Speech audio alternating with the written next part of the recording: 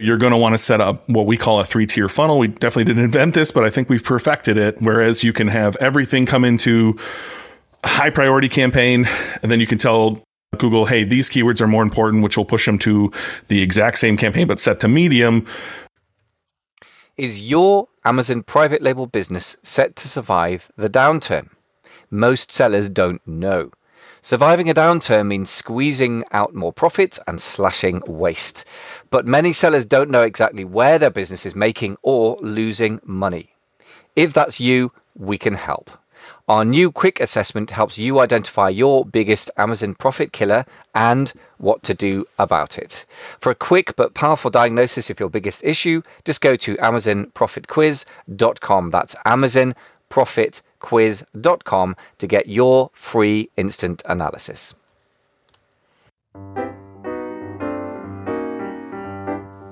Welcome to the 10K Collective podcast for 6, 7, and 8-figure Amazon and e-commerce sellers, part of the amazing FBA podcast family. If you want to scale fast, target a 7-figure exit, and enjoy the process, then keep listening.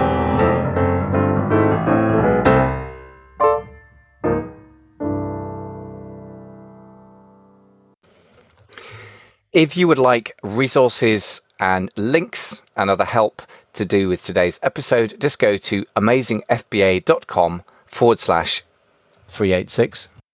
Ladies and Jenny Spoons, boys and girls, welcome back to the 10K Collective podcast. It's usually the place to be for 6, 7, and 8-figure Amazon private label sellers. But today we're doing something a little bit different because a lot of people get in touch with me to do private labeling, and I'm not always convinced that for all people it's the right business model.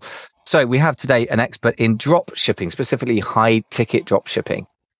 And one of the reasons I'm interested in this, because I've seen firsthand working with one of my coaching clients. I mostly specialize in Amazon private label, but he had a high ticket drop shipping Shopify site and did fantastically. So when Ben got in touch, I was like, we got to have that. So Ben Knegendorf is a person who helps people just like you start an e-commerce business within the next 30 days with high ticket drop shipping. I hope I got that right. Ben, welcome to the show.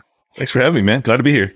Just to clarify who this is for, if you're busy running an Amazon private label business, I guess this is a different business model, right? Let's start with that first. What is dropshipping?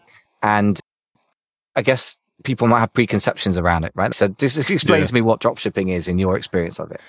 Yeah, I think it's gotten a bad rap. There's no shortage of gurus on the internet standing next to their rented Lambo telling you can make millions of dollars immediately, or they did $1 million in the last 30 days, and it's revenue, of course. And that's not what we teach, right? So that method is using AliExpress, selling who knows what, dog eyelashes or anything you can come up with that's the trendy product, running social media ads, sending them to a product page where they buy, and then their product's going to arrive 40 days later in a heavily taped box from China. It's going to be a piece of shit. And that's not what we teach at all. So that when anyone thinks of dropshipping, that's usually what they're thinking of. And so I want to reframe that and talk about the meaning of dropshipping, and then teach the business model that John and I teach over at Dropship Breakthrough. So the dropshipping itself is simply a method of fulfillment. So even in your private label world, you can think of the 3PL you're using. Hopefully you're selling on Amazon and your own website. Your 3PL is essentially drop shipping for you on your behalf. An order comes into your website. You're not going to your warehouse. It's going to the 3PL and they're drop shipping it for you.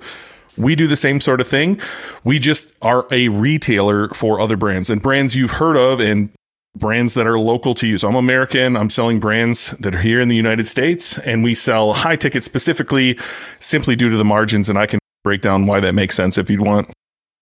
Brilliant. So I think you've clarified nicely why we need to separate the way that the word dropshipping has been used in a lot of marketing that we'll see in YouTube or anywhere near you, versus the fact that looking at it from a more business-like perspective, which is why I try and be less hypey here.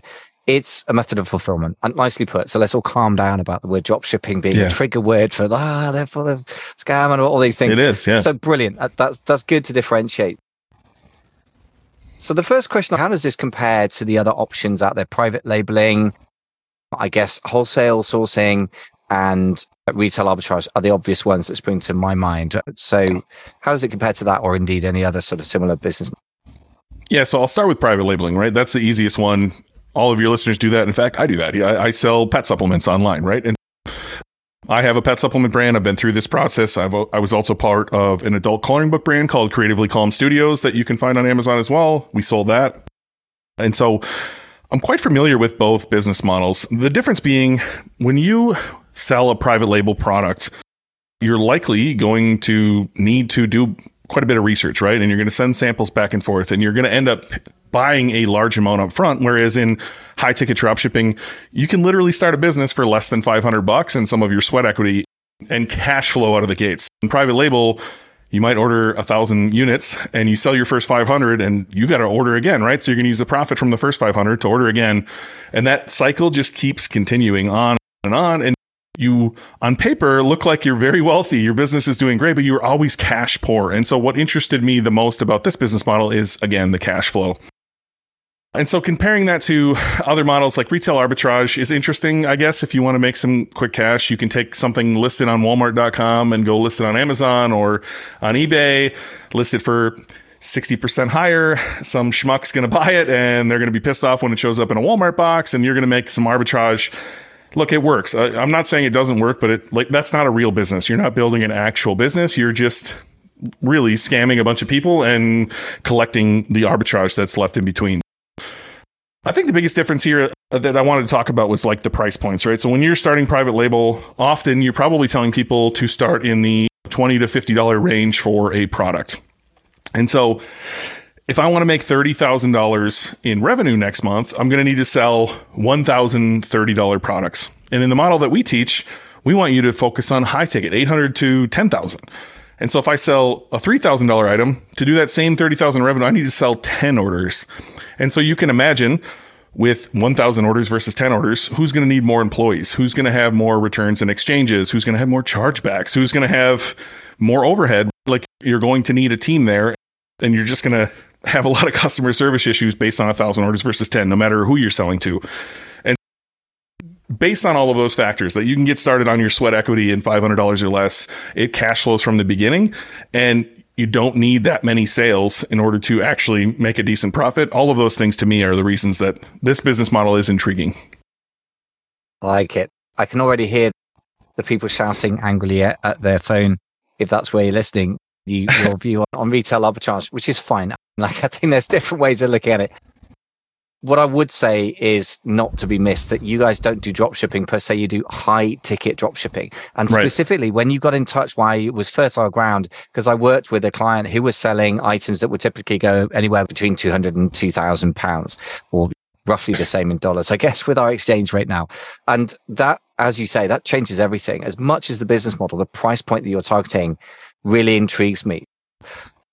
Is that something you did from the beginning, or did you find your way to that insight through painful experience? Yeah, so my opinion on retail arbitrage is because I did it. I started off a little more manual, like going to garage sales and scanning things in an app, shockingly, how many new products are at garage sales, or going to TJ Maxx or Target or Walmart and walking the clearance aisle, trying to find that, or finding a discontinued product that I could buy a bunch of. Again, I don't think there's anything wrong with it. You can make some cash, and I would encourage you to go make some cash and then use that to start a real business. I just don't think retail arbitrage is a real business. And the reason I say that is I did it, it sucked, and it's not sellable. You can't go sell your retail arbitrage business to another person because there's no asset value there. Whereas building a private label brand or building a high ticket dropshipping business, a retail business, there is asset value there. You can sell this for 4 to 6x multiple. A little less on the private label side if you're only Amazon, a little bit more if you have diversified income streams. And so that's where I started. I was flipping stuff. I was working at a Walmart distribution center. I had made it to first shift, which was the holy grail in that building, and everyone just looked dead inside. And I was 29. I'm like, this is it. I made it. This sucks. That led me to trying to figure out what to do, which led me to flipping products like I just said. And then I stumbled onto high ticket dropshipping on a podcast, and I was like, oh, this makes a lot of sense. Again, the things I went through, starting for less than 500, which is basically all I had at the time, being able to just put in sweat equity, understanding that I was selling real brands people were already searching for. I didn't have to create demand. It was already there. I just had to step in front of people who were searching for these products and say, hey, I'm a retailer for that. Just like you go to Lowe's, Home Depot, or Costco, or Sam's Club to buy products, I'm that place online. A good example is Wayfair. Wayfair used to be hundreds of different high-ticket dropshipping businesses, and then they combined them all into Wayfair, and they still dropship a lot of their products on there today. But you wouldn't be any the wiser, right? You've seen the Wayfair commercials. You go buy from them. And so once that stigma was removed that dropshipping was this bad thing, or that I was doing a get-rich-quick scheme or anything like that, and once I realized I was actually building a real business, that's what turned me on. And I was like, let's have a go at this. You make an extremely interesting point that actually the idea that we are a sort of front for something else that exists already is basically how modern life works. Foxconn manufactures Apple products, and they do an excellent job because we all like Apple products, at least most of us do. And so everything's being done by somebody else in the modern world, right? Let's focus on the how we get started piece first. So how do we even get started? Yeah, I think first off, let's walk through what that 500 is so we can demystify that I'm not just some guy spouting some. This is what you need. So you're going to need a domain, right? You're going to want to have your own .com. That's going to be $12. I use Namecheap, use whatever you want. You're going to need Shopify, which is $29 a month. You may want to get a paid theme. I don't think you actually need one, but you may want to get one. Quick plug, if you join our course, we give you a theme. We do think it's important, but you don't need one. I started my first business without a paid theme on Shopify. You can do this without having something very nice. If you want to buy one, it's going to be $180 to $400, depending on which theme you buy. Again, we like Superstore. That's probably our favorite one from Out of the Sandbox. Google Workspace is the next thing you're going to need. You're going to want to have an email that is your name at the domain you just bought. You're not going to want to have joebagofdonuts@gmail in your footer. That's not going to make you look very professional. You want to have Ben at Ben's domain, bensecommercestore.com. So that's $12 a month. Everyone should have that. You're going to want to have an 800 phone number. Again, you want to be professional. You want to have a professional looking website. Grasshopper handles this is about $40 a month. You can get an 800 number or any other toll-free number. There's all sorts of them in the US nowadays. And you just have that forward to your Mac or to your cell phone where you can take orders over the phone or answer questions, things like that. Again, it's $40 a month. You're probably going to want to have some branding done. Obviously, a logo would be great. You're going to want to have some homepage images, whether that's a slider or different other branding on your site. Fiverr's the best place for this. Probably $25, $50, somewhere in that range. And then your biggest expense is going to be acquisition. And like I said before, we're not doing demand creation. We're not stopping the scroll on Facebook or Instagram saying, hey, is your dog limping by my shit? That's a difficult proposition to make. Whereas I'm standing at an Apex standing desk. People are already searching for standing desks. They're already looking for Apex standing desks. They're already looking for Apex 72-inch black standing desk. And if we can simply step in front of them with Google ads and say, hey, we sell that, right? I'm sure you've seen shopping ads on Google before or text ads. That's how we can get in front of them. So your biggest expense is going to be there. Google gives a coupon to pretty much everyone. If not, you can Google it and find it, which is spend $150, get $150, or spend $500, get $500. And so within that first $300 or $1,000, if you've done the work right, you're going to get a sale, probably multiple sales, and then you can take that cash flow and roll it back into more ads and start the snowball going because you're not paying for any orders up front, right? As soon as the order comes into you, customer pays me, I pay the brand, ships the product to the person, I essentially get the arbitrage in between, right? Minus my cost of acquisition and my operating costs. And so that's going to be your biggest expense other than your time, which there's going to be sweat equity here. You're going to have to go through the process of determining what you want to sell, who you want to sell to, what products exist in that space. And we can go through that whole process if you want to of exactly how to get started. So just a quick recap. So you got a domain, Shopify, possibly a paid theme, Google Workspace, a phone number, some kind, bit of branding work, and ads. And I guess, although that sounds like an ongoing cost, not a startup cost, you make the point that from the cash flow point of view, you get that money back, or at least if it all works, you theoretically do. Yeah. How do we make this actually work in practice then? Because it sounds a little bit too easy, too good to be true to my ears. That doesn't mean that it doesn't work. You're living proof. And I've seen it myself firsthand with the client as well. But how do we differentiate ourselves from the people who give this a go and it doesn't work? What are the main reasons for failure? Let's put it that way first. Yeah, let me address that. You're right. It is simple. This is a very simple business model, but it's not easy, right? Easy and simple are very different things. Private labeling is honestly, it's pretty simple, but there's a lot of work involved. There's a lot of steps involved, but explaining it is pretty simple, right? I found this product, I put my label on it, I sell it into the marketplace, right? And supply and demand dictates whether I have a good product or I have a bad product. And so this is the same way. The business model itself is simple. You are going to choose the market. John and I like to teach choosing a human and not choosing a product. We don't want you to go find what's trendy. We want you to think about the person that you want to serve. for the foreseeable future. Like, they're going to be the ones who are clicking your ads. They're going to be the ones who are in your chat box. They're going to be the ones who are either very helpful or very complaining on the phone when you have an order come in.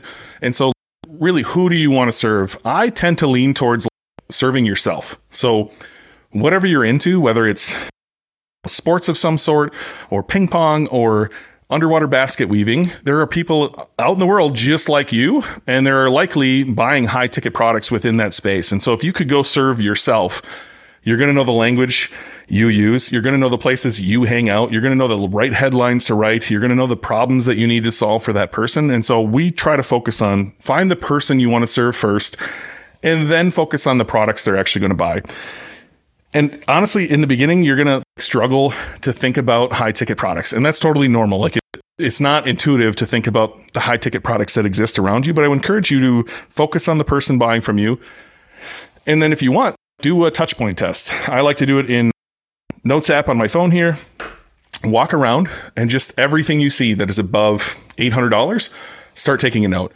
You're going to see probably the same 50 products that everyone thinks of in the beginning. Probably happens on the private label side too, I'm going to guess, Michael. People come up with the same exact ideas. Yep. And then all of a sudden, your reticular activation system opens up and goes, oh, you're looking for this stuff. Here's another one. I think some of the strangest things I've seen are like commercial trash cans. That would never be in my purview to think about selling commercial trash cans or trash cans that are bear proof, which is a big thing up where I'm from. But that is a perfectly good high ticket industry. And so if you can think out of the box or really think about the person you want to serve and the products they buy, you're going to start opening up ideas on what high ticket products are, right? So now we've solved who we're selling to. We've solved the products that they buy. And then from there, you need to go to Google. So we like to use the infrared sauna example. If you go to Google and search infrared sauna and then click the shopping tab at the top, on the left-hand side, you're going to see all sorts of brands and businesses, right? So you'll find some dropshipping businesses, which make this even easier, but you'll see some brands and just start taking note of all the brands that exist there.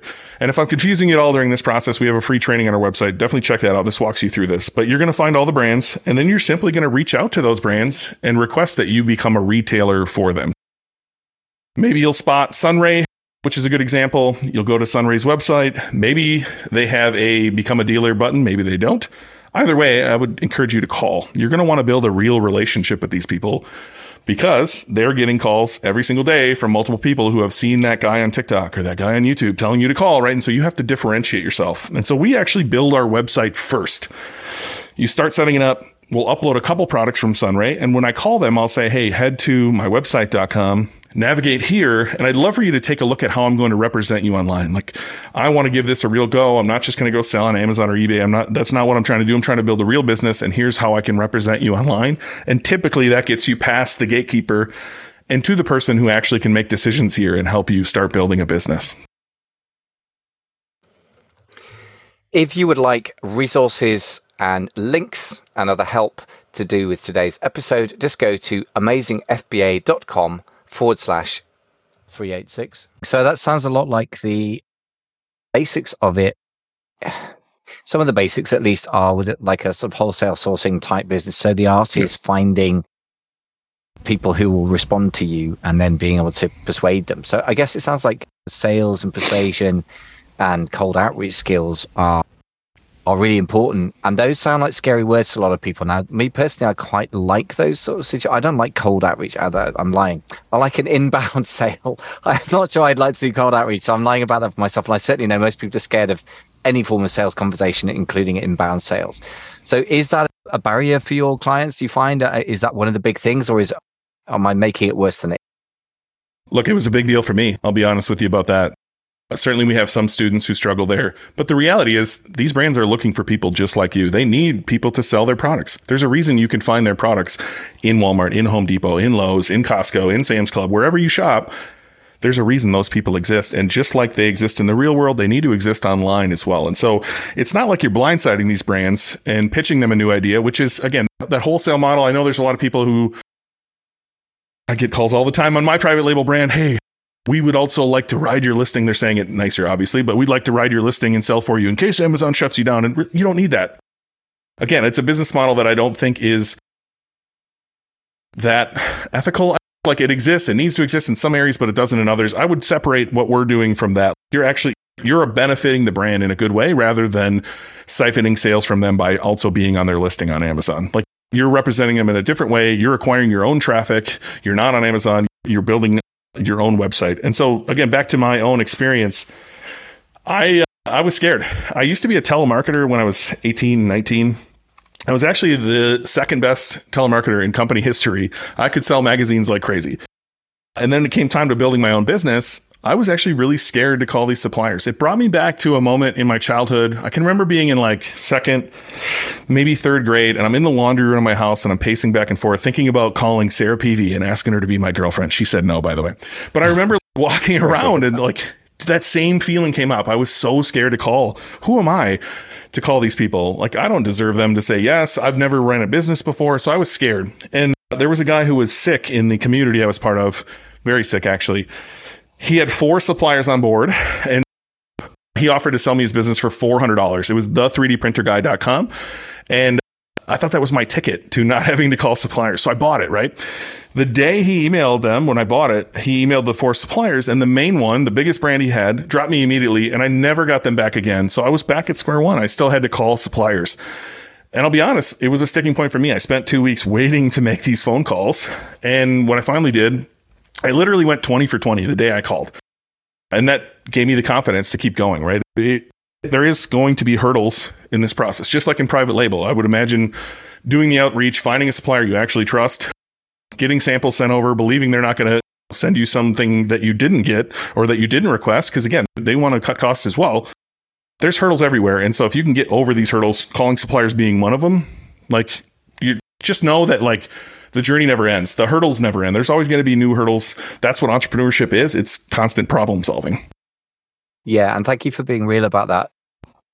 That's so funny. That takes me back to my teens when I remember pacing around my parents' bedroom with a phone in my hand and calling some girl who equally didn't say yes.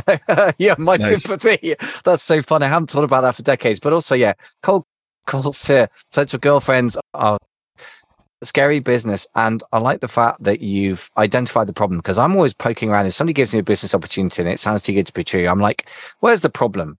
Not because I'm a pessimist, but because I want to know where the point is where I'm going to have to grow and work and get over something.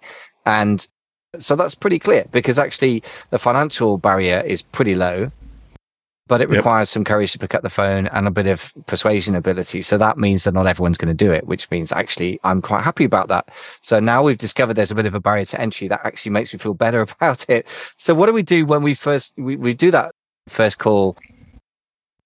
If it goes roughly to plan, what are the next kind of steps to actually getting your first dollars online at that point? Yeah, so likely the brand will send you over, here's a spreadsheet of our pricing for our dealers. Here's the information you need. Some people are very well equipped for this. Some people are not, and they'll just say, go to our website, good luck, and you'll have to download the photos, things like that. So the next thing we teach is like you have to take that brand and get it onto your site, right? So you're going to have to build a collection in Shopify. You're going to have to upload the products. You're going to have to get your website ready to take sales, which is, it's got quite a few steps in there. But once you have that ready, we recommend the SimProcess app for this, but you're going to need some sort of app to send the products to Google Merchant Center, which sends the products over to Google AdWords, or Google Ads as they call it. And then at that point, you're going to set up your shopping ads. You are not going to do what Google wants you to do, which is run Performance Max, or Smart Shopping is what it used to be called. You're going to want to set it up a very specific way so that you can choose the keywords you want to pay the most for. So if you can imagine someone searching infrared sauna and someone searching Sunray Baldwin 2-person infrared sauna cedar are very different searches there, right? And so you're going to want to set up what we call a 3-tier funnel. We definitely didn't invent this, but I think we've perfected it, whereas you can have everything come into a high priority campaign, and then you can tell Google, hey, these keywords are more important, which will push them to the exact same campaign, but set to medium. And then from there, you can say even these keywords are even more important, and push them to low. So you can bid the least up here on infrared sauna. You can bid a little bit more on somebody searching Sunray infrared saunas, and you can bid the most on somebody searching Sunray Baldwin infrared sauna 2-person cedar. And any long tail where you're like, this is clearly somebody at the bottom of the funnel, if that makes sense. It does. It makes a lot of sense. And just to be clear, so top of funnels, people looking for what is an infrared sauna. So they don't have any buying intent yet. They're just in research. In middle of the funnel is what's the best one, or something like that. I guess at that point you might begin to get sales, and then bottom of funnel is the people are ready to buy with their wallet out kind of thing, isn't it? Thanks so much for listening to today's show. I hope you enjoyed it as much as I did. I had some preconceptions blown out of the water about what dropshipping was, and I hope you have had as well, because I'm not necessarily saying you should or shouldn't do dropshipping, but you should at least evaluate the possible business models out there accurately. And it's good to know that this is another option, which if done at the high ticket level that Ben is talking about, I can't stress enough, is we're not talking about the traditional dropshipping, a $5, $10 product or something from Alibaba or AliExpress. I definitely suggest you don't do that. But I have firsthand seen high ticket dropshipping really work for a client. In the first year of business, they did into 6 figures, and profitably so as well. And as Ben says, the low startup capital requirement does de-risk it. And in a time of recession or coming recession, as it is at the time of recording in autumn or fall 2022, guess what? De-risking and lowering capital requirements seems to me a very sensible idea. So if you'd like to find out more from Ben and his team, as you can tell, he's been around the block. He absolutely knows what he's talking about with this stuff. They have a couple of things for you. First of all, in terms of free resources, listen to the podcast, Dropship Podcast. The other one is that they do have a course if you want to take a more structured approach to doing this. And I would always suggest a structured approach, generally speaking, in an established market is a good idea, so that you can compete with the people out there. And also you don't pay what Perry Marshall calls the Google stupidity tax. Plus, I think it's just saves you reinventing the wheel, which is a very expensive thing to do with your time. So at least if you're going to go into dropshipping, go check out what Ben and his team have to offer and then make your own decision. Go to amazingfba.com/dropship. That is amazingfba.com/dropship. And you can get $300 off as a deal for being an Amazing FBA/10K Collective podcast listener. Plus, you'll get a 6-month free trial of their elite membership where they have live calls, a private Slack group, etc. Like anything else, as Ben has said, and I'm glad he's a realist about this, it's going to be work, and there are some scary things to get over, like doing cold calls or sales calls. But guess what? That is part of any business model. And I really like the fact that this gives us a whole new approach to building a real business, and one that is open to people with low capital, which is particularly why I wanted Ben to come on the show. Please don't start a private label business with a few $1,000s. I just don't think it's enough these days. But you may well want to consider dropshipping as an alternative if it's high ticket dropshipping and if it's done with somebody who is walking the talk, as Ben and his team clearly do. So hope that's been helpful. Stay tuned, because if you're a more advanced or established e-commerce seller, we're going to talk about the business model as a whole and some more advanced aspects of it in the next show. In the meantime, don't forget, if you like the show, to subscribe to the show on your podcast player of choice. Thanks so much for listening. Speak to you in the next show.